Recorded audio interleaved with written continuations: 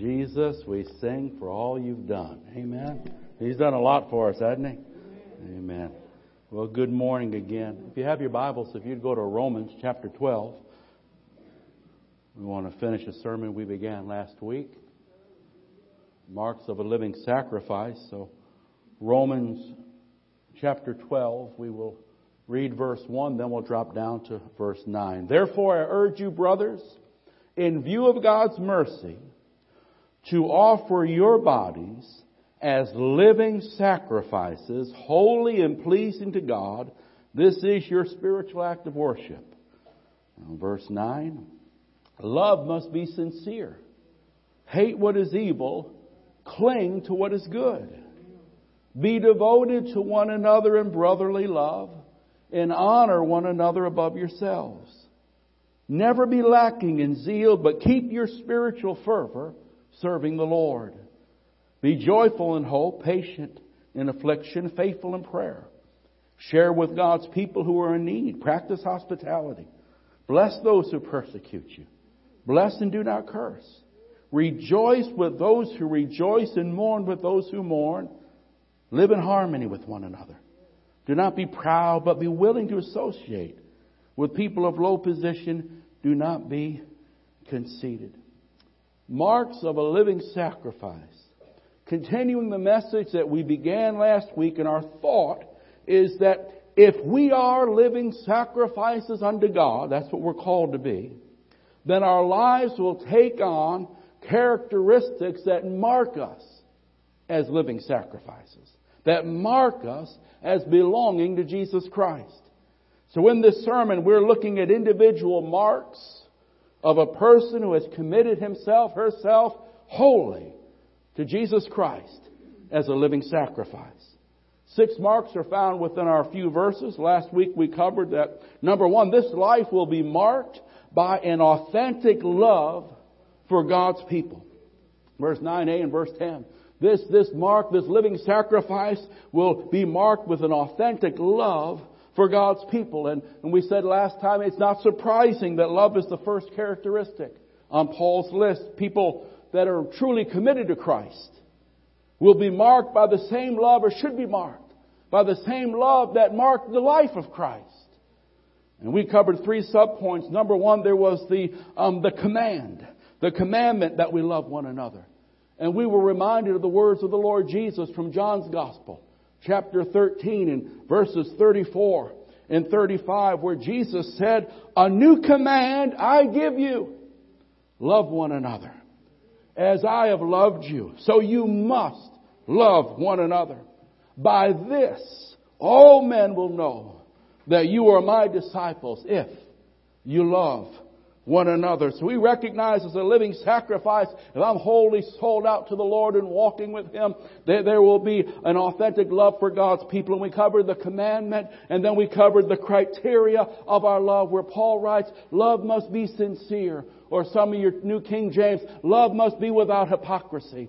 And so we see the criteria is that the love that God calls us to walk in is not merely an act. It's not merely an outward thing, but it flows from the heart. It is genuine and it is real. And third subpoint, not only the commandment, not only the criteria, but we said the challenge of loving one another is that Paul calls us to love all in the family of God just like we would members of our own natural family. He speaks and he says, I want you to walk towards love, towards that one over there that you might not know too well, but they're one of mine. And I want you to love them with the same sincerity, sacrifice, earnestness that you would your very own kin, your very own personal family. We're exhorted to love and treat other Christians as we would members of our own family. So the first mark that Paul says, a living sacrifice will have an authentic love for the body of Christ, for God's people. But then the second thing we noted is that a living sacrifice will have a life that is marked by an absolute standard of morality. There's an absolute standard of morality. And we looked at the 9th verse, number B, where Paul writes that we are to hate evil, but hold on to the good. Verse 9, that second part, Paul writes to us, hate what is evil, but cling like glue, hold on tightly to what is good. We have an absolute standard of morality, those that call themselves Christians.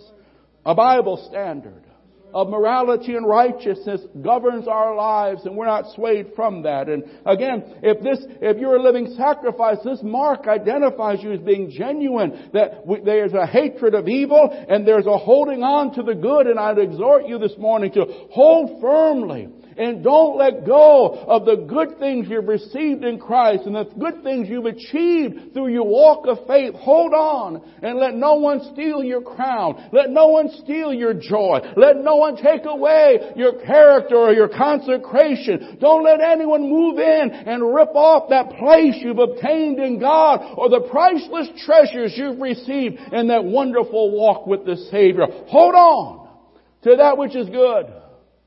And don't let this world and its deceptions and its temptations steal it from you, but hold firmly to that which you've received in Christ. Psalm 97 and verse 10, Psalm 97 and verse 10 speaks about the child of God will let those who love the Lord hate evil. For He guards the lives of His faithful ones and delivers them from the hand of the wicked. So we recognize that a mark we will have in our lives, if we're truly sold out for Christ, we will hate evil and we will hold to the good. And we said last time, and I'll just briefly say it again, this is something that would really separate us from this fallen world. Because we stand firm and unwavering for Bible morality and Bible truth. It makes no difference what governors or judges legislate or a culture accepts or rejects.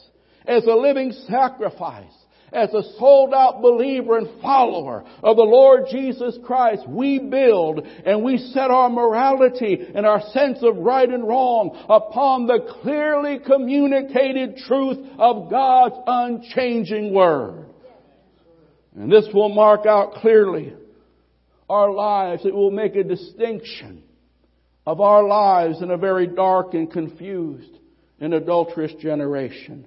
So number one, that first mark will have a love, authentic love for the people of God. But number two, we have an absolute standard for morality. The Bible, yes, that's the book for me. Number three, a living sacrifice is also marked by an enthusiasm or a zeal for God. And you see in verse 11 how Paul writes, never be lacking in zeal, but keep your spiritual fervor or fire serving the Lord. Keep your glow. Literally in the Greek it's keep your boil. Keep boiling for the Lord. Keep it going there. And we recognize that we are never to be lacking in zeal. In fact, the Bible describes Christians. Romans 6 would say that we're dead to sin, but we're alive unto God. In Ephesians, how Paul writes about God who is rich in mercy and great in love, and God has made us alive in Christ Jesus. And the mark of a truly sincere believer of Christ should be marked by a diligence and a passion and an energy in their walk and in their talk and in their witness and in their work and in their worship for the Lord. There's a glow, there's a zeal, there's an enthusiasm, there's an excitement. A living sacrifice is zealous concerning the eternal treasures and the wonderful privileges and even the duties that have been entrusted to the believer. We're excited about this great salvation that Christ has given us. It moves our hearts when we think of the wonders of His grace and the tender mercies that He's poured out upon our lives. When we think about how far He's brought us and all the things that He's brought us through, how He's taken us from an old sinner and made us sons and daughters forgiven and righteous. It stirs our heart. It releases a song. It moves us to praise Him. There's a zeal and a fervor and a fire when you truly know and understand the great salvation that Christ has given you. Somebody say amen. There is a zealousness, an earnest, an energetic power towards the honor of our God and the house of our God, the service for our God and praise unto our God. After all, we certainly do have something to get excited and enthusiastic about. Amen. Marks that identify a living sacrifice. As we said it before, there's a lot of designer clothes out there, and you can go to certain places and get knockoffs. Amen. They kind of look like the real thing, but they're not the real thing. When you get a little closer, you find out they don't have the identification marks to say it's genuine. And there are a lot of phonies out there. Amen. Fabulous fakes, we call them sometimes. But there's a genuineness upon the life of the believer, and Paul's walking it through. Paul is not saying just because you yell, or just because, you walk on the other side when you see an old sinner. But he says, if you're the real deal, and you're a living sacrifice, I beseech you, brethren, by the mercies of God, that you present your bodies as living sacrifices, holy and acceptable unto God, which is our reasonable service. It's reasonable. It's not beyond the call of duty. It's just our reasonable service. And be not conformed. Do not be pressed into the mold of this world. But as you walk with God, be transformed. There's a transformation that should take place. He saved me, but He didn't leave me there. He's growing me. He's maturing me as I walk with Him. And I'm not pressed into the mold of this world, but I'm being transformed by the renewing of my mind, that my life might demonstrate or show the will of God. Love for God's people, a standard of morality, and enthusiasm and zeal for God and the things of God. And now we begin where we left off. Number 4, a living sacrifice is marked by a faith under fire. This one will separate the men from the boys. Verse 12, Paul writes, be joyful in hope, or rejoice in hope. Be patient in affliction or in trial, and be faithful in prayer. The living sacrifice, because of their devotion and closeness and walk with God, they are able to enter into that place with God, be connected to the power of God, that within their life they will experience the beautiful power of hope. Hope has a wonderful power. The power of hope and the power of patience and the power of prayer will never leave this disciple, because they have clung to that which is good. And they hold on to the secret place of God. And they practice coming before that throne of grace. It becomes their daily practice. It is the bread they eat. They feed on God's Word continually, walking in the Spirit. They are able to enjoy the blessings of hope, of patience, and of prayer that the world knows nothing about. And unfortunately, some of the church needs to be brought in on this secret. A living sacrifice is marked by faith under fire. That this man or woman is not just a fair weather believer. They stay faithful. They stay on fire for Christ, even in the trials, in the hardships, in the trying times of life. A living sacrifice. This person sings in the midnight hour. This person stands tall morally when others are bowing low. This person can stay sweet when trials tempt to turn them bitter. Seasons and situations cannot control or manipulate this believer's devotion, for they have made their life an offering unto God, and the altar of their heart is ablaze with the fire and continual burning of God's Spirit. And none of these things out in the world will move them from walking with their God and loving their God and staying true to their God, regardless of what they face or what life brings them through. Faith under fire. Whoa, what a thought. Faith under fire. Paul is saying a living sacrifice. They will understand and enjoy hope regardless of what they're facing. They will know and understand the power of patience as they trust and lean and rest on the working of God in their life. And they will be recipients of the privilege of prayer as they call on God and cast their burdens on God and receive from God. It's a beautiful thing. Faith under fire. When we begin to think of those that have walked with God through the years, when we begin to think of the Bible examples of men and women who we can deem as those where people had faith under fire. We think of Paul and Silas in a Philippian jail, battered and bruised, bloodied and beaten. Why? Because they obeyed the call of God and they preached a good good news of Christ, and God used them to set a poor, pathetic demon girl free. And in the midnight hour, instead of giving into the bitterness and the despair, they lifted up their voices and praised God in the midst of it all. Folks, when you can praise Him in the midnight hour of your trial, that's faith under fire. That's having a hope. That's knowing patience. That's giving forth in prayer. We think of the 3 Hebrew children. Now that's faith under fire. And everybody else bowed low to the idols, but they said there's only one God and Him only can we serve. They were thrown into the fiery furnace because they stood tall for that which was righteous, holy and true. But you know the story. The fire couldn't consume them. The heat and the intensity could not crush them. And when you looked into the fire, they found out that Jesus was walking with them.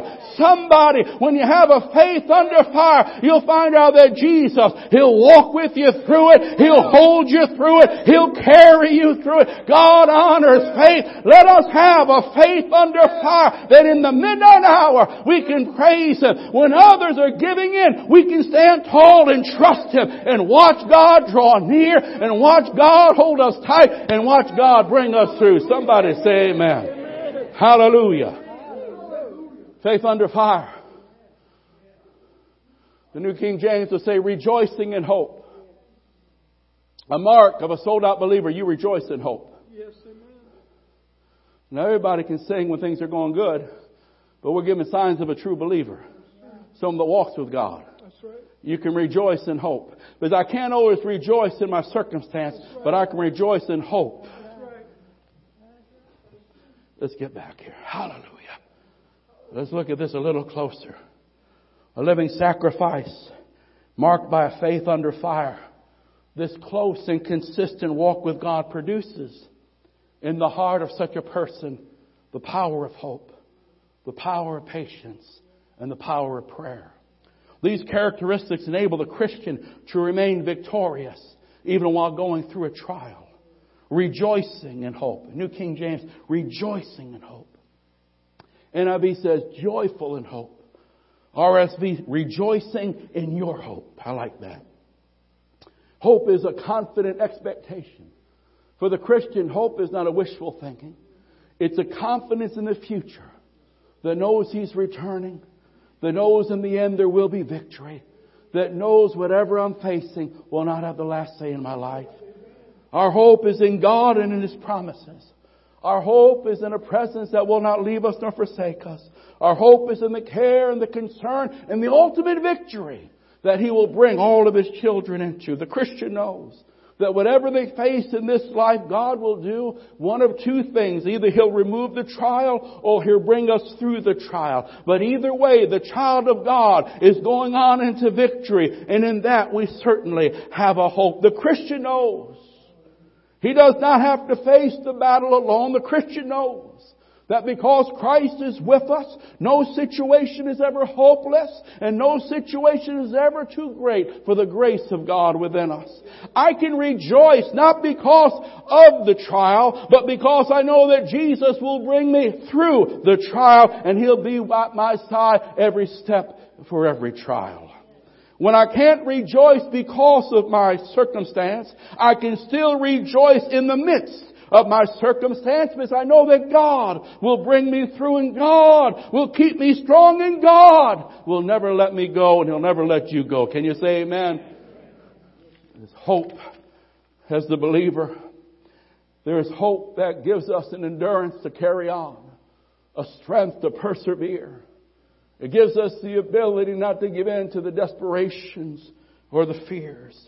Hope gives the Christian an enduring power as we confidently know that Christ is coming and victory awaits us.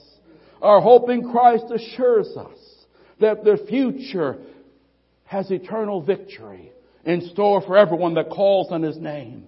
It's a secure thing. It's a settled fact for the believer. That though the trial and the battle, though the heartache and the hardship, it won't last forever. But praise God, His victory and His salvation will. Having a hope in Christ Because of what I know awaits, it gives me a present strength for the now. How can we say it? We are comforted and driven and encouraged by the hope we have. We recognize that God gives me an inner grace for the present challenge. But I receive that grace because I know that victory awaits regardless of what I face. Titus 2 and verse 13. The early church was encouraged to live holy in a polluted world, to stay firm in the true grace of God. And one of the things that they were told should motivate them and encourage them is that they were to look or wait for the blessed hope and glorious appearing of our great God and Savior Jesus Christ. There's a blessed hope because I know ultimately what shall happen. It gives me a grace and a strength to keep pressing on in the now. Because I know ultimately God will bring me to His side. It gives me a strength to keep believing here and keep pressing on here. I have a hope in Christ. And though I cannot always rejoice in what I'm presently feeling, I can always rejoice in what I know. That God is in control and I am in His care. And there awaits for us the final call is one of victory, one of triumph. In that I have hope. This world is not my home. I'm only passing through. So regardless of what I face here, I know that's not the end. I know that's not the final decree. For God has deemed victory for you and victory for me. Rejoicing in hope.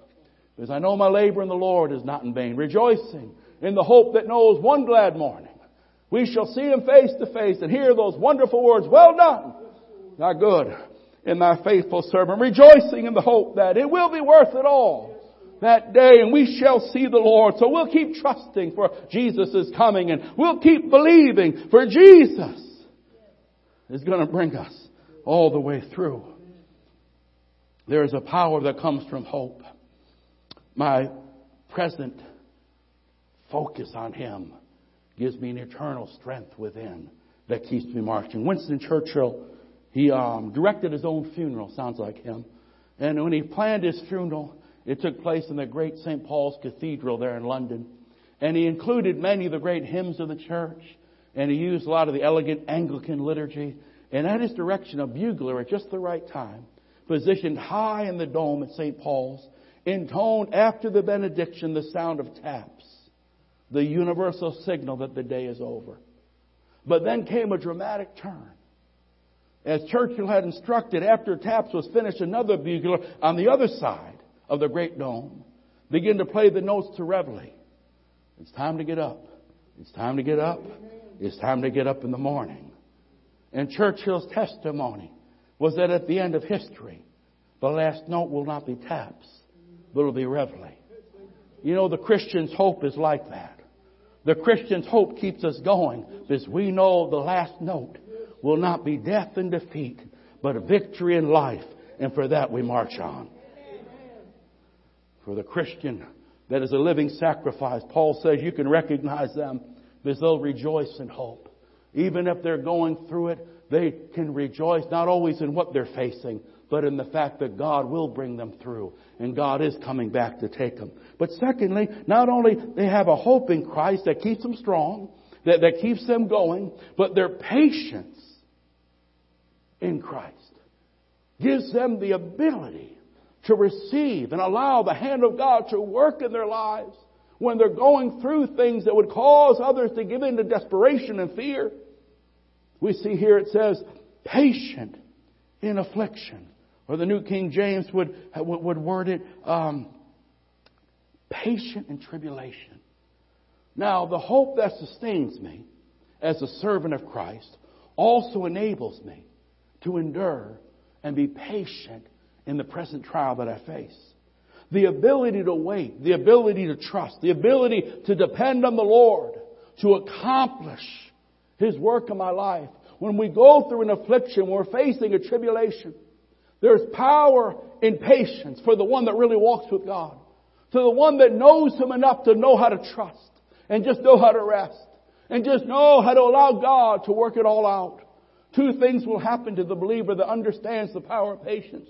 Number one, it protects the believer from rash decisions, desperate actions, and fearful responses. It protects the believer from self-inflicted wounds and self-destructions, but it also positions the believer and puts them in a place that allows God to work, both in them and in their situation, that allows the Lord to orchestrate and dictate and finally to elevate His child at just the right time. It's the power of patience that allows me to submit to God and allow Him to work things together for His good at His time and His perfect way. It's hard to do that when you don't know Him. It's hard to do that when you haven't developed that relationship that can really trust Him. But for the living sacrifice that walks close with Him, that enjoys Him, that spends time with Him, there's a trust and a grace that enables them to wait on the Lord, to work out His good work. It keeps them from responding rashly out of fear and anxiety and desperation. They understand the beautiful truth that when we humble ourselves on the mighty hand of God, it positions us that He might lift us up in due time. The living sacrifice knows how to properly endure life's trials, waiting, resting in the Lord, allowing Him to do His good work.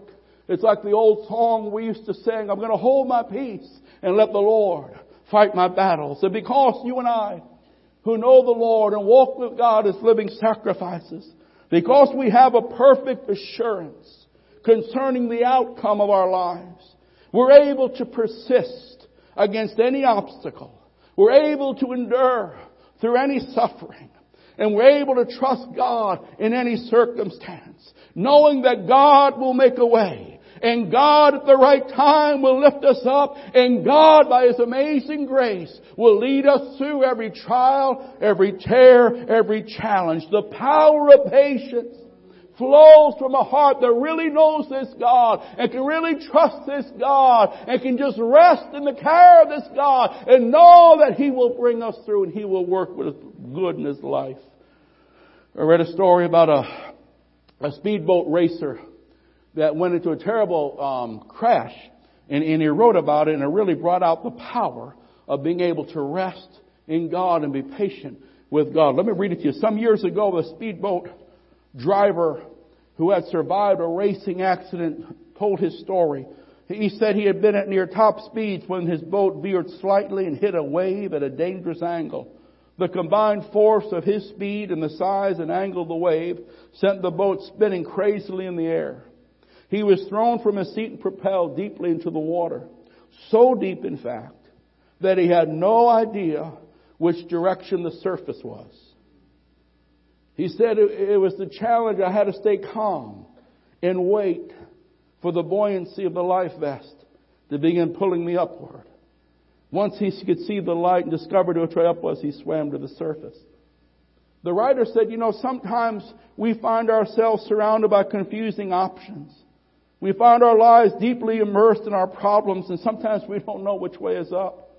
And when this happens, we have to learn how to trust and be patient and rest in God. Trials and storms can disorientate us, bring fear and frustration to our hearts, sometimes move us into making a rash decision and a desperate action, something that winds up doing more harm than good. But the believer that walks close with God knows how to rest in God when the flesh says, do something. Knows how to wait patiently for God when the natural man just wants to reach out, and power of patience allows God to lift us and restore us till we get our bearings back and begin to understand which way the light is and which way to go. There's power in patience. For many times when the enemy brings a child of God through a storm, he's hoping that they react rashly and compound the problem instead of just trusting and resting and allowing God to work His work and minister His grace in a supernatural way. Those that walk with God, that truly understand this living sacrifice life, they will be men and women who have a faith under fire. They'll know how to rejoice in hope. I'm not always rejoicing in my circumstance, but I rejoice in the hope that Christ is coming, that Christ is in control, and that Christ will bring me through. But they also have and understand the power of patience.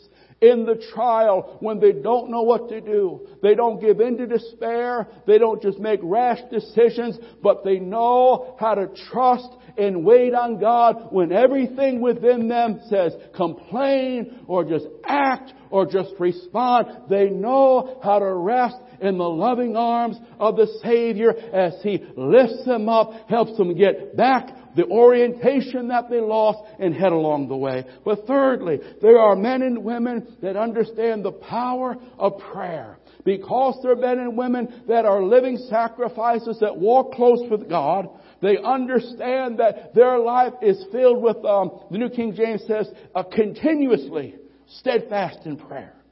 Or being faithful in prayer.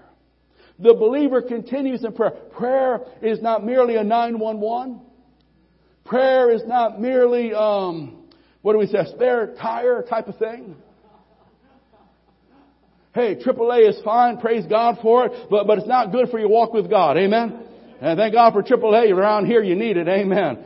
Amen. Something's always getting flat around here. So you need it. Thank God for AAA. But in the spiritual realm, I don't want to live AAA. I don't want prayer to be just, the emergency. Oh, I broke down again. And God says, I forgot. Who are you again? It's been a while. Let me look you up on my file. No. Oh, see on my card. Is it up to date? Or is that? No. But the living sacrifice, they're not a 911 prayer person. They're devoted to prayer. It's a continuous thing.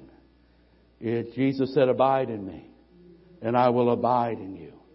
It's an abiding. It's a continual thing.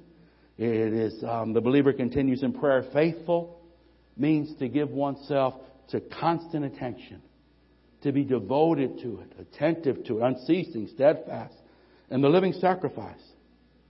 That man or woman stays in constant communion with their Lord. They have a continual connection with the Almighty. That flow of His grace and His strength and His compassion and His wisdom. It doesn't cease that enduring power. It doesn't wane because there's a connection and there's a continual communion. This person is devoted to prayer. Communion with his Lord is a constant part of his or her life. That's a mark of a living sacrifice. Billy Graham, in one of his books on prayer, told a story about a young president of a company who instructed his secretary not to disturb him because he had an important appointment. Well, the chairman of the board came in unexpectedly and said, I want to see Mr. Jones. And the secretary answered, well, I'm terribly sorry, he can't be disturbed. He's in an important appointment. And of course, the chairman didn't like that answer. He got angry and just kind of banged open the door. And as soon as he took one step in, he saw the president of his corporation on his knees in prayer. The chairman softly closed the door and backed out. Then asked the secretary, is this usual? And she said, oh yes, he does this every morning. To which the chairman of the board responded, no wonder I come to him for advice. It's a good thing, and a living sacrifice believer has made an appointment with the living God. And they keep that appointment consistently and constantly.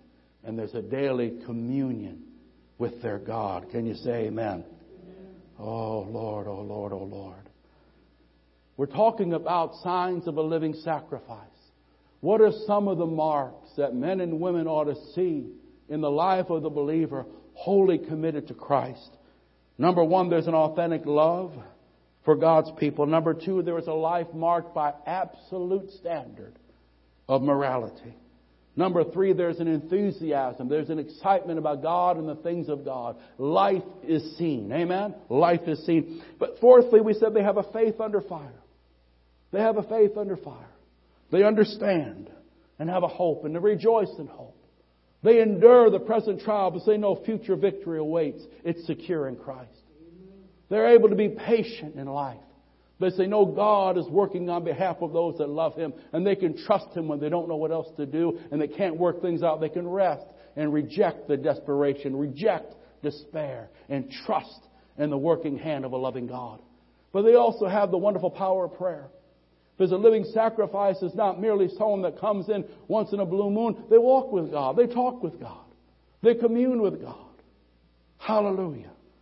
But the last one we'll touch on, and we'll just do this one briefly. This life is marked by their ministry and generosity to others. If you would, let's look at verses 13 through 15, and I'll just kind of give you the outline here.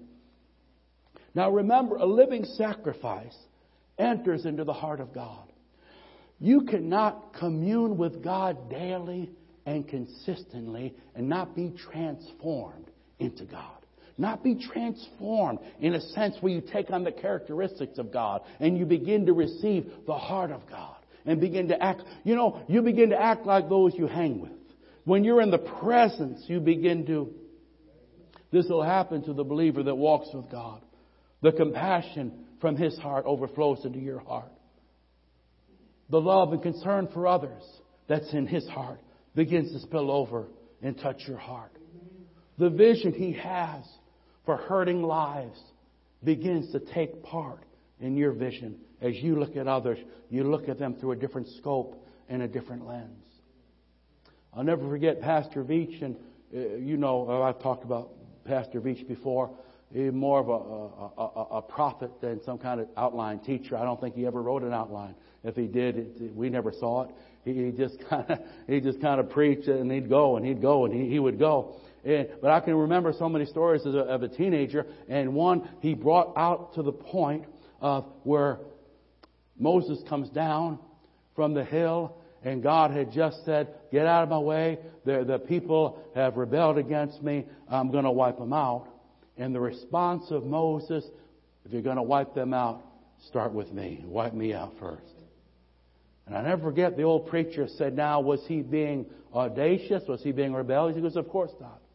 He had just spent 40 days and nights in the presence of God." And when you begin to spend days and nights in the presence of God, you'll start to act like God. And you'll start to feel like God. And you'll start to talk like God. He says, no, Moses wasn't being rebellious. In fact, he was sounding like the Lord Jesus when he said, no, don't obliterate them. Instead, obliterate me. Oh, amazing love. And as we walk with God, more than just outward things, an inward transformation takes place. The living sacrifice is a man or woman whose mind is renewed, whose life enters into that great throne of grace daily. And as they commune with God, there's a transformation that takes place. As we pour out, God pours in. As we commune with Him, He communes with us. And some wonderful things happen. We notice here, verse 13, Paul says, listen, share with God's people who are in need. Selfishness goes, and the desire to touch others and give towards others is stirred. Practice hospitality. Bless those who persecute you. Bless and do not curse. Verse 15, rejoice with those that rejoice and mourn with those who mourn. This final mark of a living sacrifice Christian is the mark of generosity towards others. We call it the ministry of the open hand, the ministry of the open home, and the ministry of the open heart. We share with those in need. In a world where people are moving about giving, getting, we're bent on giving and touching and reaching. Contributing or sharing to the needs of the saints means that we recognize God owns it all, everything I have. And I'm a steward of it. And as God touches my heart, hey, I just want to be like God. When I see a need, I want to bless. When I see someone hurting, I want to help. When I see someone falling, I want to try to lift them up. When I see someone wounded, I want to weep with them and try to console them and be God's instrument to bring healing and comfort to them. Let's look at Galatians 6 and 10. Ministry of the open hand. You'll notice a sincere believer is a giver. And they're generous and they want to minister to others. They're moved to help and be part of the solution, not the problem. And Paul writes, therefore, as we have opportunity, as life gives us opportunity, let us do good to all people, especially to those who belong to the family of God. Amen? When I see a need, I want to meet a need. Why? Because that's what Jesus did. Amen? He didn't walk on by.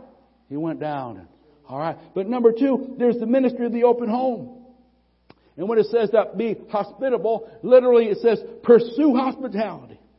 Create opportunities to minister. It's the child of God has a ministry of the open home. They're looking and desiring for an opportunity to bless and to help and to be the hand of God. In fact, look at Hebrews 13:2. It's an interesting verse. Some of you might not have read it before, but it's an interesting verse where the writer of Hebrews says, do not forget to entertain strangers, for by so doing some people have entertained angels without knowing it. Woo! That's an interesting one, isn't it? Number 3, they have a ministry of the open heart.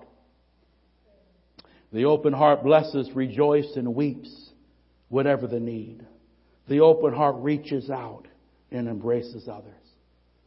This last sign, when you and I are living sacrifices and we walk close with the Lord, we wholeheartedly serve God, there is a compassion and a concern for others that touches our heart, grips our heart, because that's being like Jesus.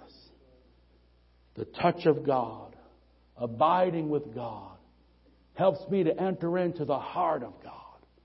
And I no longer see people like I used to. I no longer feel towards people like I used to. But now this new creation begins to take upon it the emotion and the compassion and the vision of my Father and my God. Amen.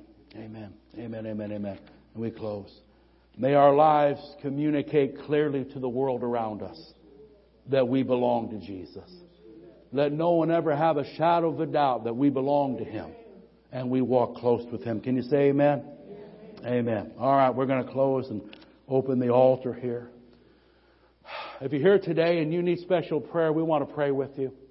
As we pray our last prayer, sing our last song, the altars will be open. If you're here today and you've never received Christ, well, today's your day. It's time to come and know Jesus personally. It's time to come and put your faith in Him. And if you'll come down, someone will pray with you and you can know salvation. You can know forgiveness. If you're here today and things are not right where they need to be, well, don't ignore what God's been speaking to your heart. Come down and make a fresh start. Come down and make a fresh altar. And for everybody else, if you're here today and you have need of prayer, regardless of what your need is, it's our privilege to pray one for another. And so you might need something in the family. You might need a better job. You might be facing a doctor's appointment. If you're here today and you would like someone to pray with you as we open these altars, please come on down and let's believe together for God to work His wonders in your life. Amen? Stand with me, please, as we close in prayer. Heavenly Father, we love you. We love you, Lord. Lord, we thank you for your word. We thank you that you've given us the outline, the instruction, the pattern that you want us to follow. And Father, I thank you for the instruction of your word, that you communicate to us your will and your desire for your people. And I thank you, Lord, for the power of your Holy Spirit that helps us to respond to your word and to grow in our faith, to become more and more and more like Jesus. Father, help us to live in this world as a clear testimony to Jesus Christ. May the marks and identifying signs of a sincere Christian, a sincere follower of Christ, let that be clearly demonstrated and expressed through our lives. And now, Father, I pray, please fill every person here that's thirsty for more of you. Some have come, Lord, and they're hungry for more. They have a thirst for a fresh filling. Father, I pray, fill every hungry heart that's here today. Strengthen every heart, oh God, that's weary from the battle, that's going through it. Lord, you know everyone's need. You know everyone's story. Father, strengthen every heart. that's feeling weary in the battles, they look to you, fill them afresh, give them a new strength, Lord. Go back and believe you and stand firm in the armor of God. And Father, please release your power to heal with clear signs and wonders. Heal. Whether it be a broken heart or a broken limb, heal. Whether it be a confused mind or a weary soul, oh God, heal. Holy Spirit, speak to individuals. Holy Spirit, begin to draw near. Begin to apprehend. And bring men and women to a place where they are positioned to receive from your hand grace and kindness, compassion and love. Father, in the name of Jesus, I pray for everyone that responds. You know every need. You know all the specifics. Release the working of your mighty power. And let there be mending. Let there be cleansing. Let there be refreshing. Let there be reviving. In Jesus' name. And all God's people said, let's sing this one time through. And if you need prayer, please don't delay. Come and let God touch you and let God do something special in your life.